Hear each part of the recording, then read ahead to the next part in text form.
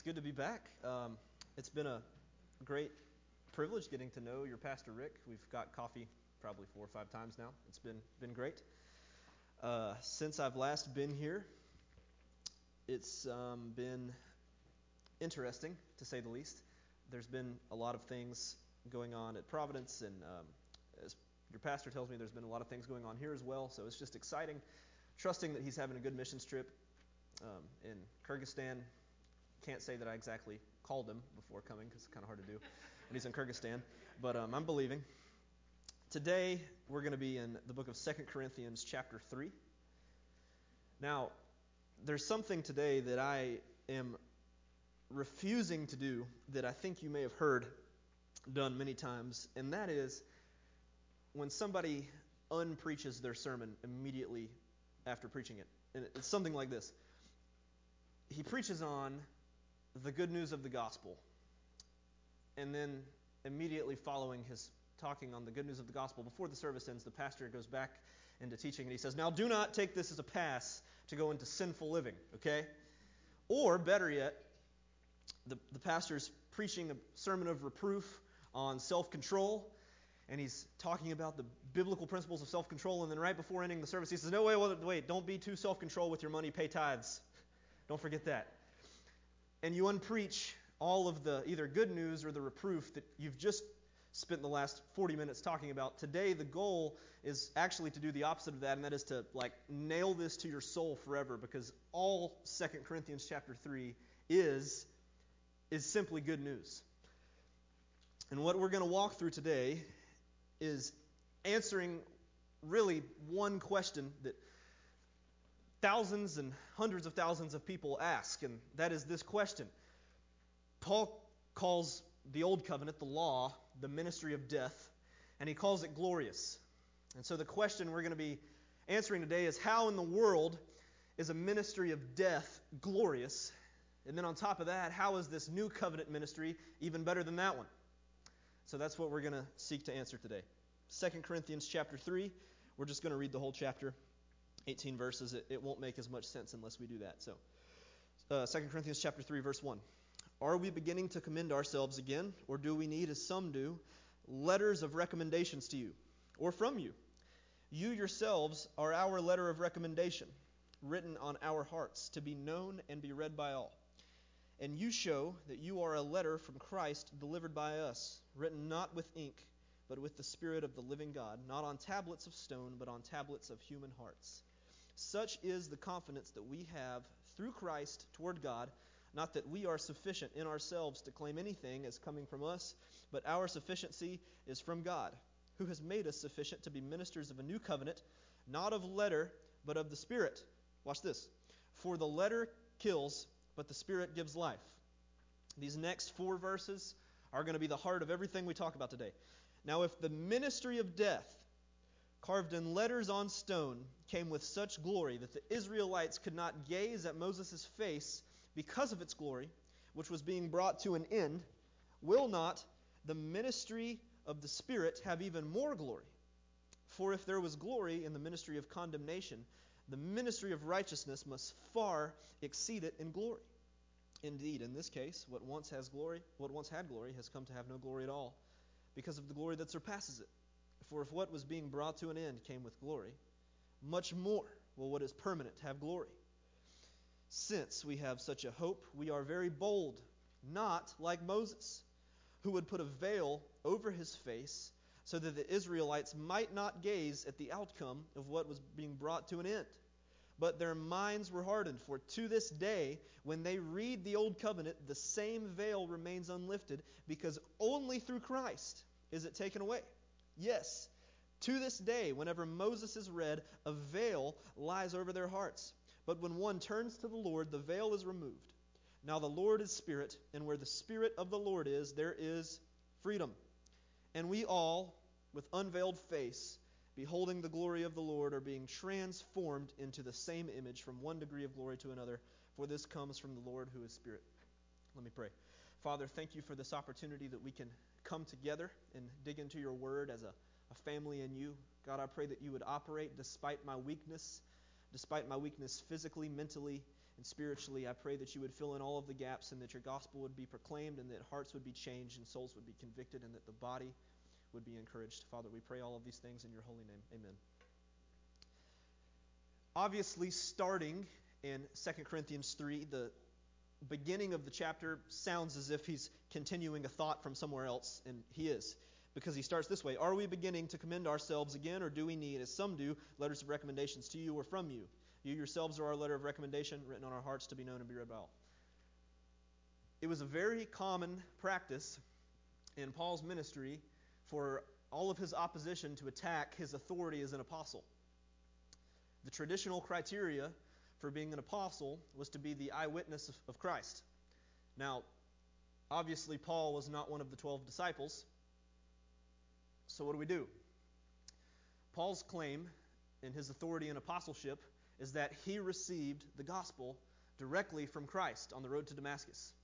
And then, when Paul's in the temple in Damascus, Ananias gets a vision from God saying, hey, go see Paul. And that was Paul's affirmation. He goes into Arabia.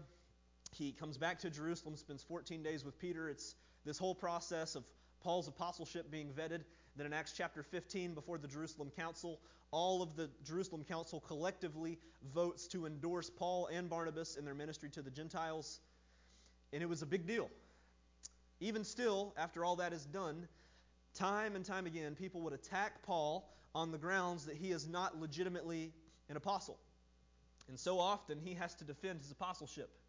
And what he's saying here in 2 Corinthians chapter 3 is that the actual church of Corinth, the fact that there's a body of believers gathering once a week to talk about the things of God, is proof that Paul was an apostle. He's saying the fact that you exist as a church is proof of my apostleship. It's not written in letters, it's written in like tablet of spirit, because you all collectively are a body.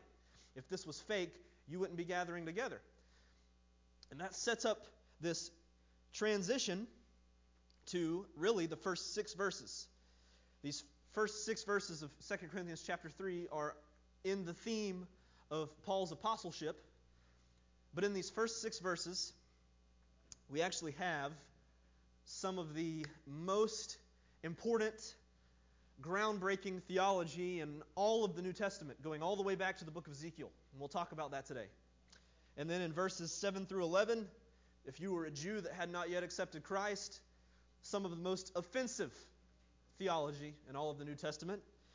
And then in verses 12 through 18, if you are a Christian, some of the most comforting and exciting and good news theology in all of the New Testament, all neatly packaged up here in one chapter. So let's go through this. Verses 3 through 5 are where we start to see really what I would consider to be huge, big deal, life-changing, faith-altering theology, and that is this: and you show that you are a letter from Christ delivered by us, written not with ink, but with the Spirit of the living God, not on tablets of stone, but on tablets of human hearts.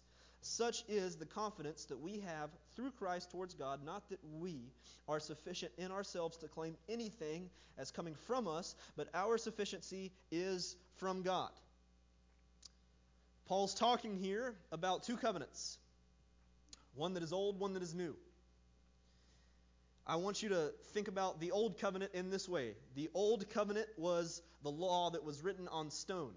Think of this as the ministry of Moses. This is what we're going to call the letter of the law. Now he's contrasting that with what he's calling the new covenant. And the new covenant is not written on stone. Actually, rather, it is written on our hearts. And we're going to think of this as the spirit of the law. And as you can read here, Paul uses the language of letter and spirit.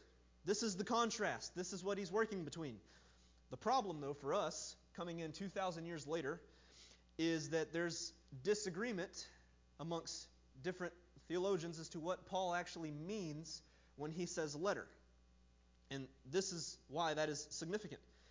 The typical definition of when we're talking about the letter of the law is to say the letter of the law is the written law of God from the Old Testament, and the purpose it served was to show all of us that we can't follow the law, and that we were all terrible, and that it made life really hard, and the spirit of the law, the new covenant, has come in, and we don't have to worry about the old letter of the law anymore. Now, that's not technically wrong, but the objection is this. That is a wrong way of thinking because it dismisses the Old Testament as just being this bad, ugly thing that is no longer a thing that we deal with anymore, and it's been replaced by this new, warm, fuzzy thing that is accepting to everybody. And so law, bad, New Testament, good. Well, if that was the correct way of thinking, I don't think that Jesus would have said, I have come not to destroy the law, but to fulfill the law. If the law was just some bad thing that we were waiting to be lifted off of us, then Jesus would not have come to fulfill it. He would have came to either set it aside or to abolish it completely, maybe even to erase it.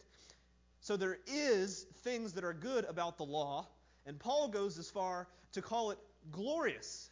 Now, I am not going to walk back the statement that the purpose of the law was to show everybody that you can't keep it. The truth is that somehow the ministry of death that proved everybody is unworthy was glorious. The mission of the law is to prove to everyone that you can't do it was glorious. And the question that this sermon is aiming to answer is how? How is it glorious for humankind to be indicted on the fact that we can't ever achieve perfection? The second question is, how is this new covenant so much better than the old one? I think where we need to start in answering this is we need to use what Paul says in the rest of the Bible to form what we think Paul is talking about in 2 Corinthians chapter 3 when he talks about letter and spirit. And if we can piece together biblically what Paul is talking about here, I think it will take all of the legwork out from us trying to have to guess what he means, because he'll tell us. I think from the rest of the New Testament, the point that Paul is trying to make here in 2 Corinthians chapter 3 is this: that the law in the Old Testament went from being unfollowable to followable because of the work of Christ. And if you want reinforcement as to Paul's views on the law has gone from unfollowable to followable, read Galatians chapter 2 and Romans chapter 2 through Romans chapter 4, and you're met with this beautiful work on justification by faith. And essentially, it's this long, beautiful teaching from Paul saying that all of the things in the law that we could never fulfill, Christ fulfilled for us. And that the way that you access that and the way that you are finally able to fulfill the law is not you fulfilling the law at all. Rather, it is Christ's following of the law being credited to you by you having faith in Him. And so I think what we need to focus on here is Paul talking about, in 2 Corinthians chapter 3, the law has gone from unfollowable to followable because of the work of Christ, and because of faith, we have access to what Christ has done for us. So put that in your mind before we go any deeper. Paul calls the ministry of the law the ministry of death. The ministry of Moses is the ministry of death. How is that glorious? I'll start here in verse 3. And you show that you are a letter from Christ delivered by us, written not with ink, but with the Spirit of the living God. Watch this. Not on tablets of stone, but on tablets of human hearts. What if I told you that this small line of, let's say 8 words, I'm not going to count it. What if I told you that the small line here of not on tablets of stone, but on tablets of human hearts was such a big deal that Ezekiel actually prophesied in 2 chapters that this would be happening? What if I actually went as far to say that all of our understanding of New Testament theology and what Jesus came to do is actually really, in a way, rooted in what Ezekiel is talking about here? What I mean is, in Ezekiel chapter 11, in Ezekiel chapter 36, he gives us a prophecy saying, talking about from God to the church, I will remove your heart of stone and give you a heart of flesh. Who's ever heard that passage before? It's popular. Now, if you go to Ezekiel chapter 36, there's a few extra words that are added on to that statement that make this so significant. Watch this. He says, and I will remove your heart of stone and give you a heart of flesh. And then he says this, and I will put my spirit within you, comma, and cause you to walk in my statutes and be careful to obey my rules. This is what makes Christianity fundamentally different, not just from Judaism, but from every single other religion ever. And this is why. Because this is what the prophecy is teaching. God comes in and he says, I will remove your heart of stone and give you a heart of flesh. If you didn't have the rest of what Ezekiel was saying, it would probably sound something like this to us. Okay, so God's going to come in and he's going to take my heart of stone and he's going to give me a heart of flesh. And because he's given me a heart of flesh, then I'll finally be able to be the Christian that God has called me to be. Wrong. It's not just that God takes this sinful heart of stone and replaces it with a heart of flesh, and now you're fit to shepherd the multitudes. What actually has to take place in order for any of us to make it to heaven and to continue in the faith is that after the heart of stone is removed and the heart of flesh is put in, the Spirit of God comes into this heart of flesh, and he causes us to not only be able to walk in the statutes that he's commanded us to do, but to be careful to obey his rules. Meaning that the mindfulness to actually care about what God has called us to do is not natural to the human heart. Your desire to please God and to glorify God is not natural. And God has to come in and do a work in you first before you're able to please him. All of the teachings of Islam, Hinduism, Buddha, Jainism, Taoism, it is this: if you do enough good things and you try hard enough and you climb the mountain, one day you're either going to reach nirvana and be alleviated from all of this, or you're going to receive an eternal reward from the heavenlies because you were good. A+, good job, you pass. The gospel says that before you can ever even desire to climb the mountain, God has to first come to you, give you a heart of flesh in place of your heart of stone, and implant in that heart of flesh his Spirit. And then, and only then, after you have received the Holy Spirit, do you have the ability and the desire to do what God has called us to do. That is why Paul is calling this the ministry of the Spirit. This is why he uses the language of saying the law is written on your hearts. Why is the law written on your heart? Because the Spirit has been put into you, and the Spirit is now, in a real primitive way of thinking about it, like a superpowered conscience that causes you to long after the things of God and to grieve whenever you know that because of your sin you were failing to do those things. The ministry of the Spirit is the Spirit of Christ at work in you so that you not only can do what God has called you to, but so that you can desire what God has called you to. So think about it like this. This is what the Old Covenant is. Your boss tells you to clean your office because the CEO is coming by. And so your boss says, clean your office, here's your to-do list. Boom, vacuum, take out your trash, scrub your office chair with a toothbrush, wipe your desk down with pledge. And you take the list and you do all of it except for the toothbrush part. And you say, well, dadgummit, the CEO's here, my chair's dirty. The new covenant is like this. Your boss tells you the CEO is coming into town, and so you say, oh man, you know what? I better go clean my office. And so you vacuum, you clean your chair with the toothbrush, you take your trash out, you wipe down your desk with pledge. Not only do you desire to have a clean office because the CEO is coming, you clean your office with a smile on your face without having to be told.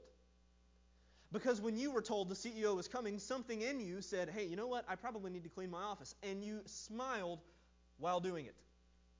That's the difference between the Old Covenant and the New Covenant. The Old Covenant, God says, do these things and don't do these things. The New Covenant, the heart that is within you desires to do them, and because of the work of the Spirit, you actually can.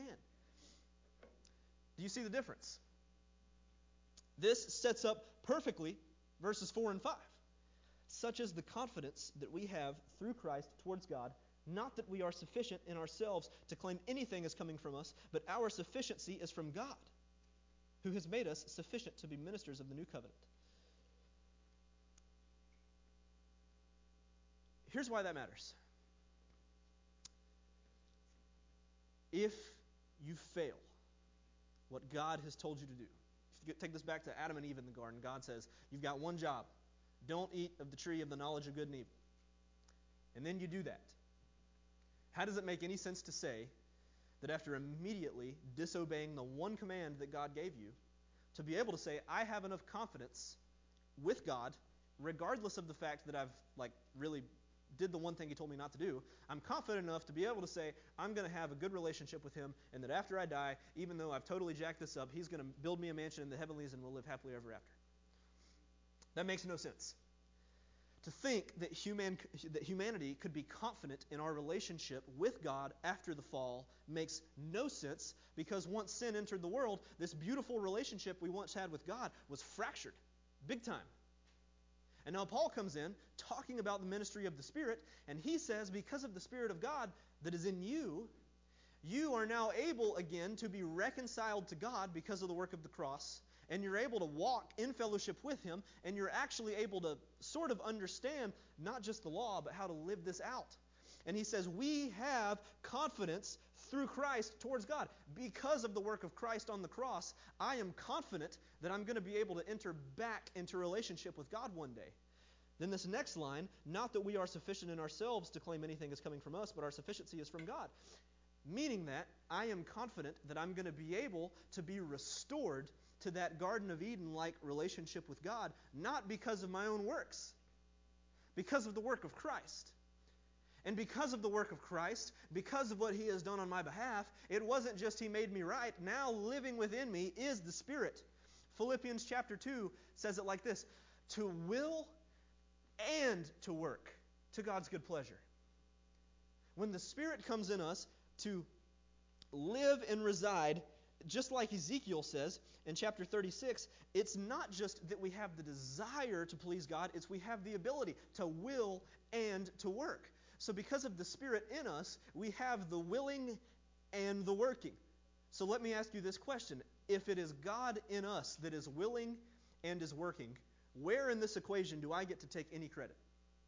Nowhere. So because of the ministry of the Spirit at work in us, doing what we could never do, when we get to the end of the road and we're finally in heaven, and we see this beautiful journey that we were able to walk in harmony with Christ because of the gospel, nowhere in any of the story do I get to sign my name and say, that was me, I did it. And the beauty of the gospel is that I don't have to. And this is what Paul was talking about when he's talking about letter and spirit. Now we pick up in verse 6, who has made us sufficient to be ministers of a new covenant, not of the letter, but of the Spirit. For the letter kills, but the Spirit gives life. We all know the difference between the letter of the law and the spirit of the law. Something like this. You see on CNN, some billionaire releases his tax records, and you realize that he's paid less in taxes than you pay, making $40,000 a year. How does that work? Because somehow, through the legality of tax codes, he's able to know that if I buy a Chevy Tahoe, it exceeds the weight limit and the size dimensions, I can completely write this as a tax write-off, and it's a free car that I don't have to pay taxes on. And he knows that I can essentially wash my money if I utilize the property tax system the right way, and if I hold this house for 2 years, I don't have to pay capital gains. And what he does is legal. But all of us kind of get rubbed the wrong way when we see the fact that this dude with $10 million didn't pay 15 cents worth of taxes when I did, and I make a fraction of what he makes. It's legal, but it's not right. And I think anybody would be willing to say that if I have to pay taxes on my $40,000, this dude that makes $10 billion should at least have to pay a couple $100. Is that fair? The reason that it's fair is because even though he's operating within the confines of the letter of the law, all of us intuitively know he is avoiding the spirit of the law.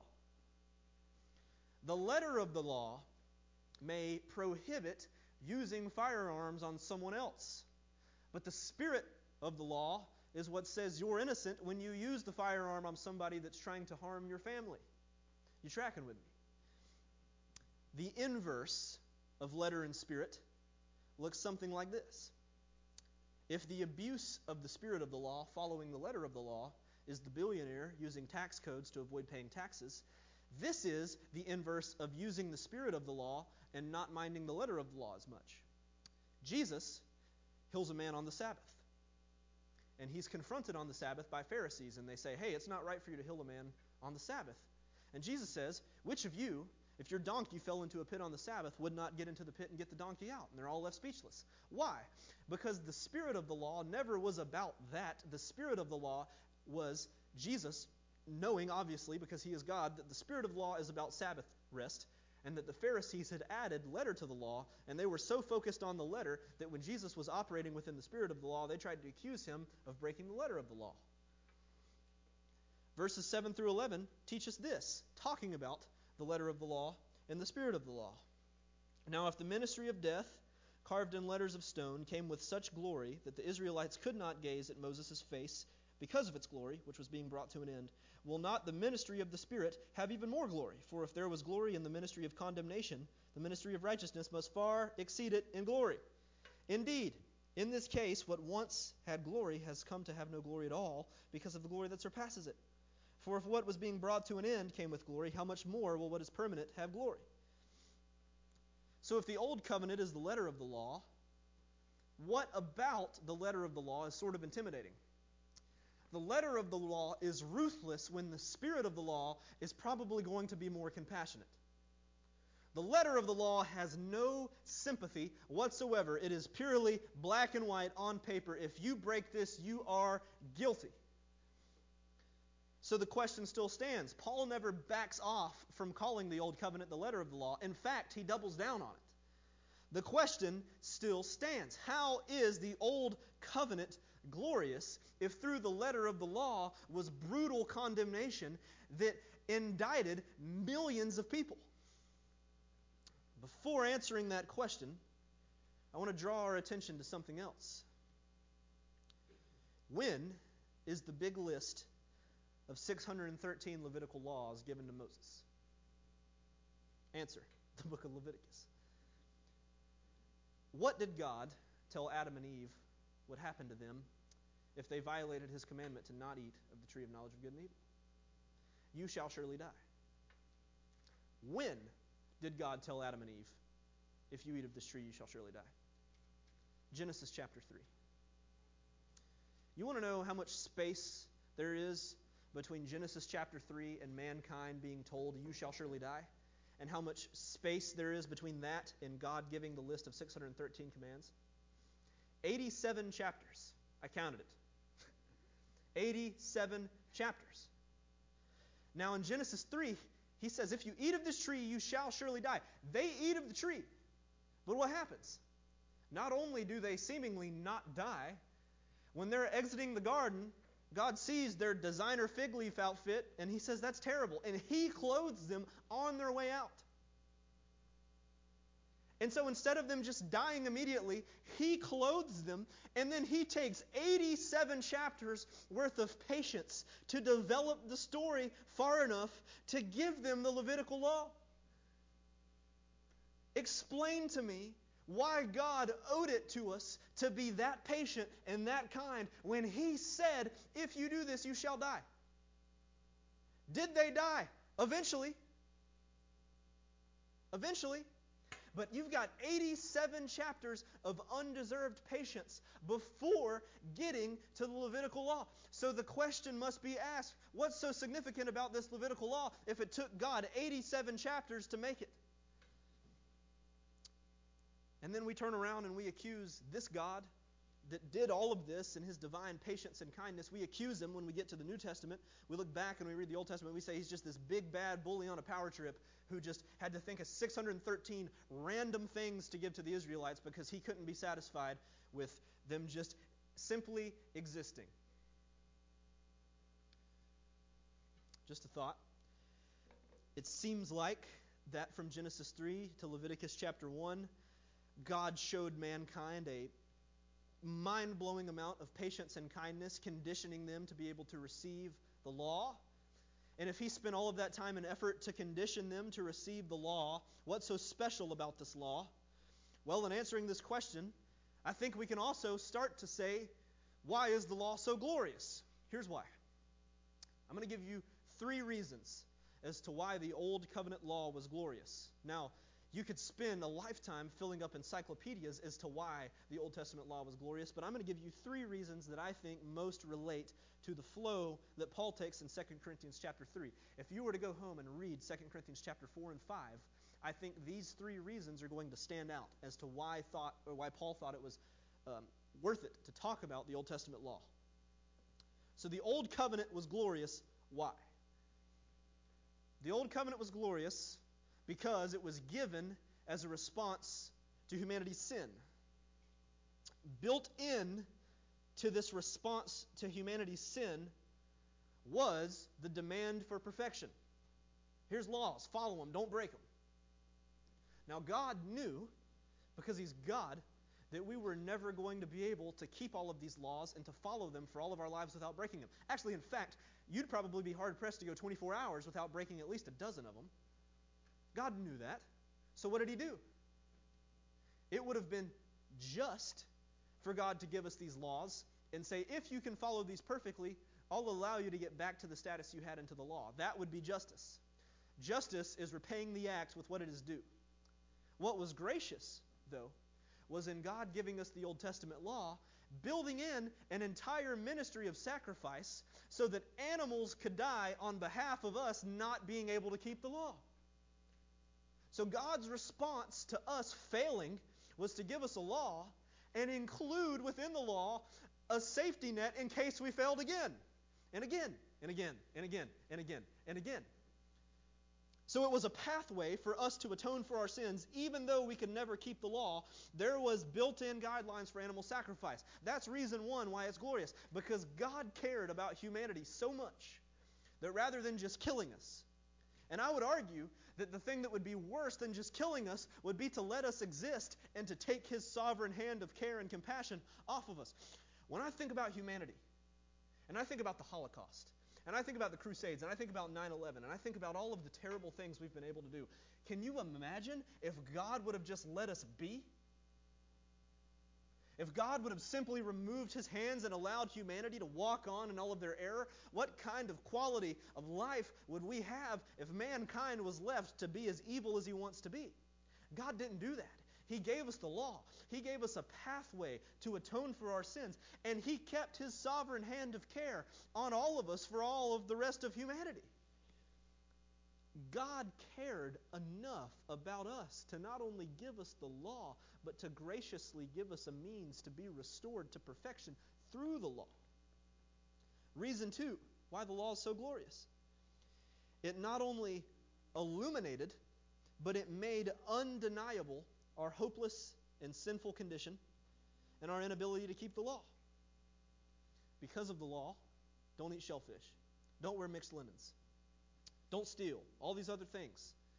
Because of the law, our failure to try to keep it nailed into our soul the fact that we can't do it. I fail. In the new covenant, as a Christian under grace because of Christ, I fail. And it made undeniable to all of mankind our hopeless, sinful condition. We can't keep it. Which sets up the third reason, the main reason why the law was glorious. It was the pathway for the coming Messiah. And it gave us a context to be able to understand what the Messiah was going to do when He came. What I mean is this. The Jews were so distracted and so worried about the Messiah being this political Messiah that would deliver them out of the hands of the Romans. When He comes as the ultimate spotless lamb, they for thousands of years, had been acquainted to the Levitical process of this lamb has to die in order for my sin to be put on Him. They were familiar with the process of the scapegoat being kicked out of the village for the sins of the people. But yet somehow, when Jesus came, they still missed that He was going to be the spotless lamb for everybody. They wanted Him to make Israel great again. And that's not what He did. He said the Son of Man came not to be served, but to serve. And that did not make sense in their rational mind. All of these thousands of years, we've been waiting for a Messiah. And you mean to tell me you came so that these Romans could kill you? Actually, you killed them, Jews. all of these thousands of years of walking in the fact that I can't do it. I can't keep it. And Jesus finally comes, and He has no interest in alleviating us from this oppressive rule of the Romans. He has interest in purchasing our souls through the blood that was shed by the cross that He bore. And because of the years of the Old Testament law, when we look back and we read the Old Testament, you see every adjective, verb, and grammatical marking, comma, exclamation point, apostrophe, all of it is to lead us and point us to Christ. He is the main character. And Paul argues later in this chapter that when you believe in Christ, the veil is lifted from your eyes and you're able to read the Old Testament and you see that. That when it points us to all of the process of being cleansed by animal sacrifice, it was for Christ. The whole reason that God took His time to develop the Old Testament is so that when Jesus came, it would make sense for Him to say, "Behold, the Lamb is come that taketh away the sins of the world." If God would have met Adam and Eve outside of the garden in Genesis 4 and said, "I am supplying to you the spotless Lamb that through substitutionary atonement will supply for you a pathway that all can be made righteous by faith alone," they would say, "What the heck does any of that mean?" And actually, we still somewhat think, "What the heck does any of that mean?" But God would have been in every right to simply do that and to dump His method of restoration upon humanity and just say, "Well, it's not my fault that you can't understand it." But rather than doing that, He took the entire Old Testament and built context after context, story after story, illustration after illustration. This is how atonement will come. Only the houses that have the blood of the Lamb over the doorpost will be exempt from the angel of death. Story after story, time after time, so that when Jesus came, people would say, "I can't follow the law, and oh my goodness, one has finally come that can, and through His work, I can finally be alleviated from this curse of my own sinfulness." That's the good news. And it didn't make any sense without the Old Testament illuminating that pathway for us. Those are the three main reasons, I think, in accordance to 2 Corinthians chapter 3, Paul says, hey, the old covenant is glorious because the new covenant is the most glorious thing to ever exist, and the old covenant was the path that God used to get us there. Our condition as sinful and unable to even crawl in the presence of a holy God would have been the same whether or not God would have ever given us the law. If God would have withheld the law, it would change nothing about the fact that because of sin, I am permanently separated from Him. But because God was patient and kind enough to give us the law to create a pathway for the spotless Lamb that would once and for all bring us back into communion with Him, I don't have to die knowing that for as long as humanity's been around, myself included, I looked at God and spat in His face over and over again and said, "I want me more than you." I don't have to live with that because even though I did, Jesus took it all. And it's glorious to think that all of this sin that I've committed is not my problem anymore. It's glorious. But the law in itself is not good news. Why? Because we can't keep it. It was designed that way. So why is the new covenant so much more glorious than the old one? Why is the new covenant good news? Every single problem that humanity has with the law can be boiled down to this one statement: we can't keep it.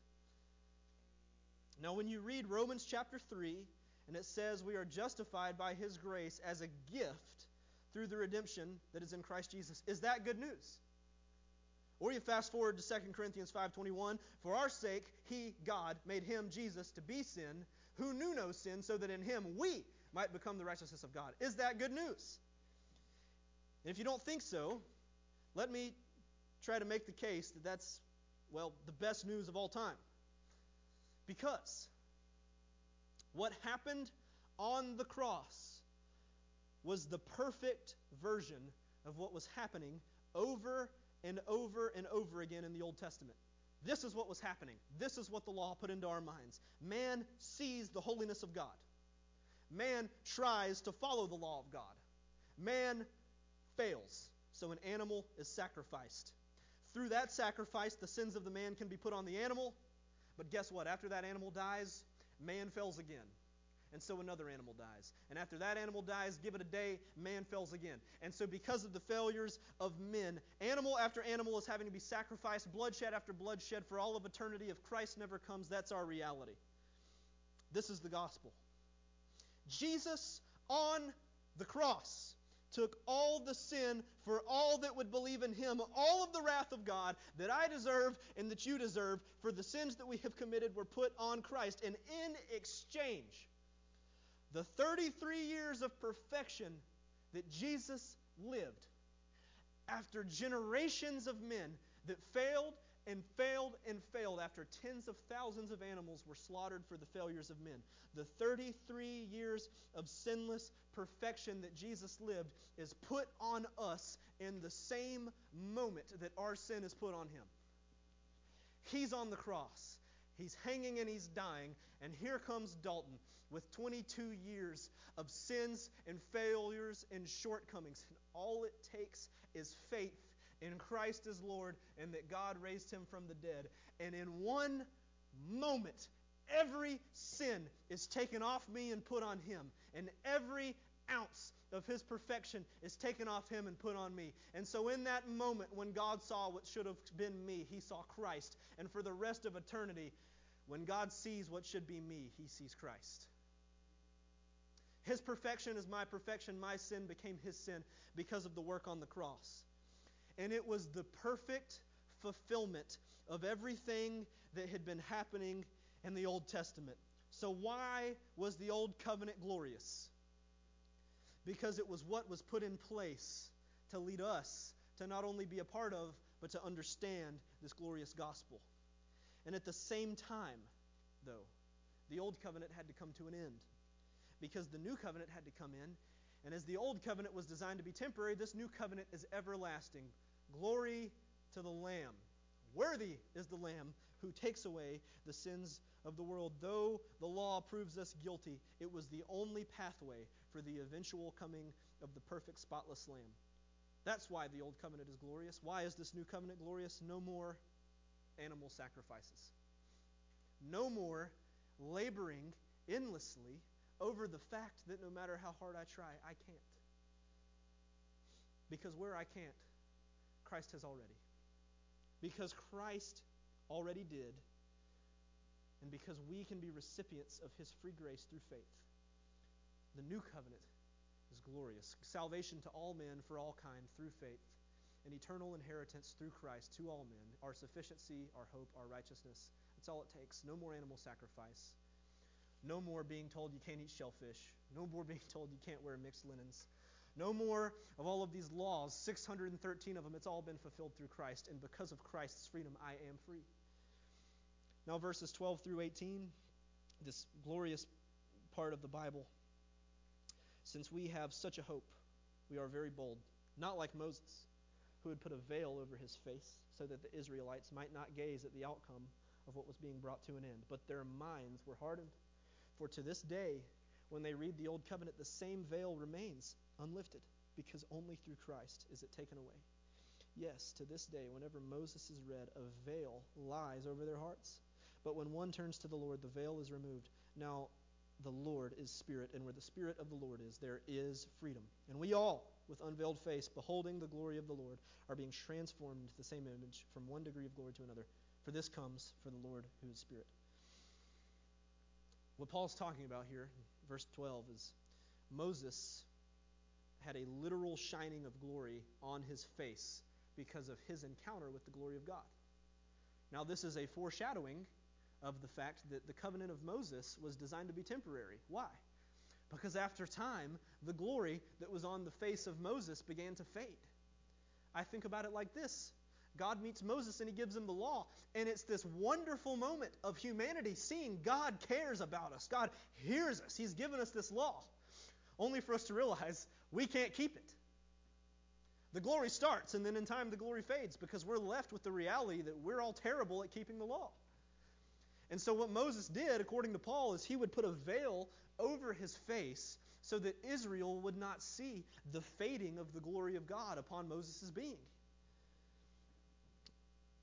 And Paul says, and we all with unveiled face. It's just such a powerful line, because when you really think about it, Moses is this great patriarch of the Old Testament that parted the Red Sea, threw his rod down, it turns into a snake, eats the Pharaoh's snake. The glory that is in us because of Christ outshines the glory that was on arguably the greatest Israelite character in the Old Testament. Because the work of Christ, to the least of these, supersedes the work of everything that has ever existed. Verse 16,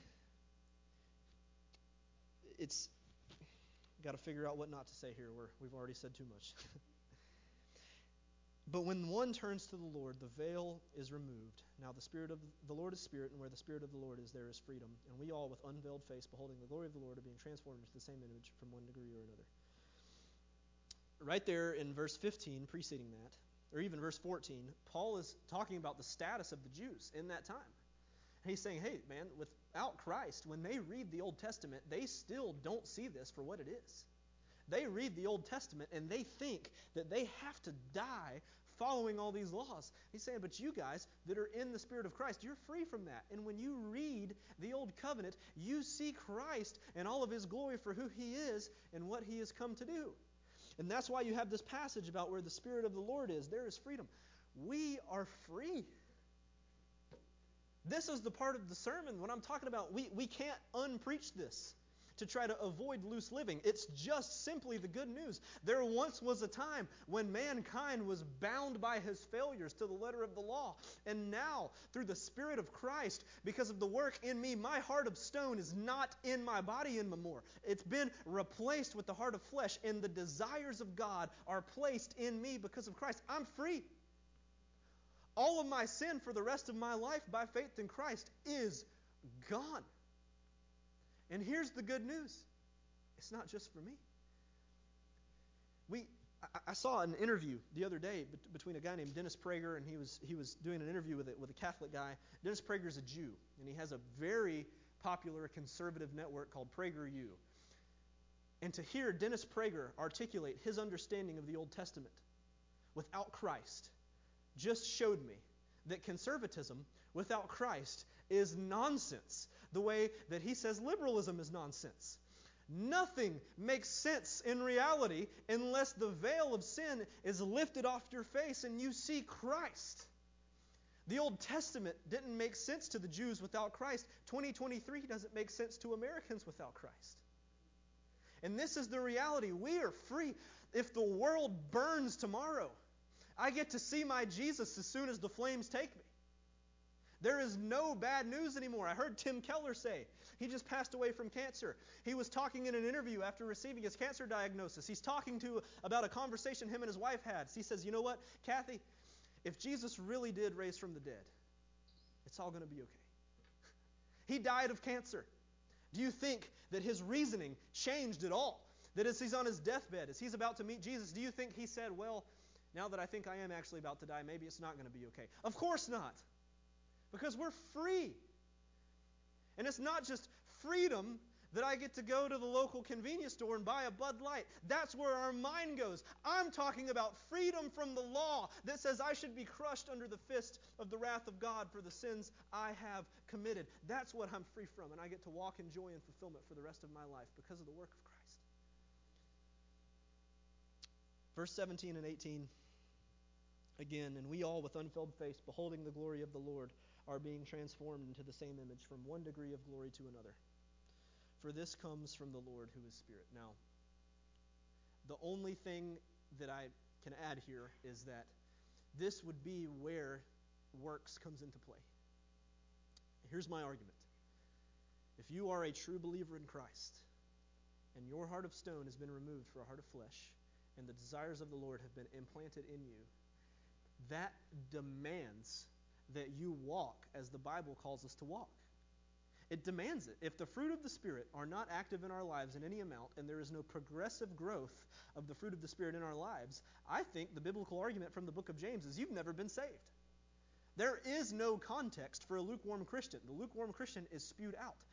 We are being transformed into the same image. Now, from one degree or another.